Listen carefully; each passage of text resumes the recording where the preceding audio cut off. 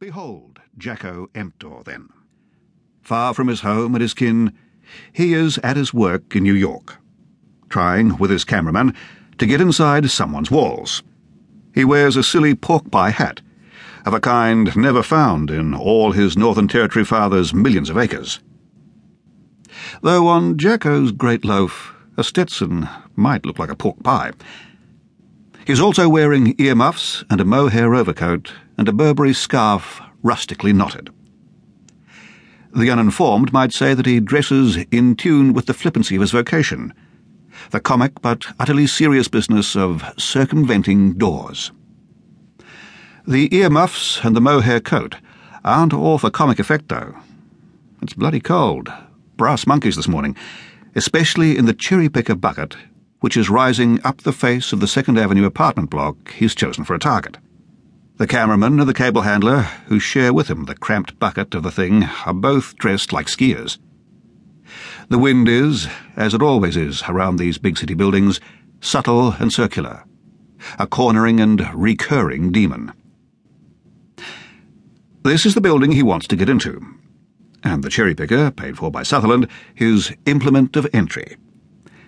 If Jacko wants to bring a peculiar, cold astringency to his genitals, he can look down over the waist-high parapet and see the aimed white dish of the microwave truck looking homely, an electronic hearth more than 100 feet below.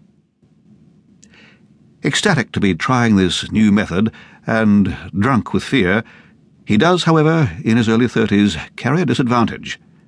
The beginnings of the same gut which 10 years ago he'd hated in his father, Stammer Jack.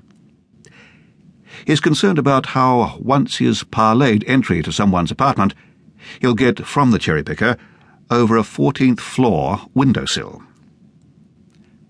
The unwieldy, belly-freezing prospect that morning caused Jacko Emptor to begin muttering his bush mantra. And the man from Snowy River never shifted in his seat. It was grand to see that mountain horseman ride.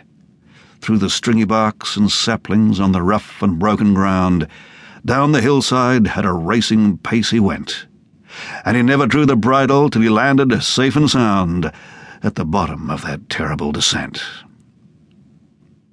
"Give me a break," said the cameraman when Jacko finished. The man's smoky disdain rose in a cloud above the cherry-picker. He was such a sour bugger, this freelancer. Vixen 6, Basil Sutherland's New York channel, had used him only once or twice before, and he told you as fast as he could that he had 5 kids by 2 marriages. This to explain why he considered some jobs too risky or ill-paid. He wouldn't have been here if poor old Clayton didn't have the flu. Clayton would, of course, try anything Jacko or Jacko's producer Danny suggested, even at the pain of having his camera and his person attacked. Whereas this bloke, anything other than straight camera work in clear weather on a flat surface, and he was up to the corner to call Durkin in the studio and negotiate an extra fee. "I'm freelance," was his cry. "He doesn't belong to anyone," Jacko had murmured to Danny, his producer. "Especially not to himself."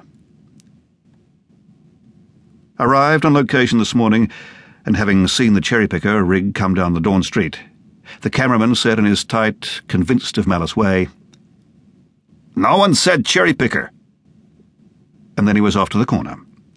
Could have used Danny's phone, but didn't want anyone overhearing his negotiations. 3 jobs past, Jacko had christened him Fart Features. Now the bugger was complaining about the man from Snowy River. "That's Banjo Patterson," said Jacko. "Great Australian balladist, you ignorant bastard." And Jacko persisted then.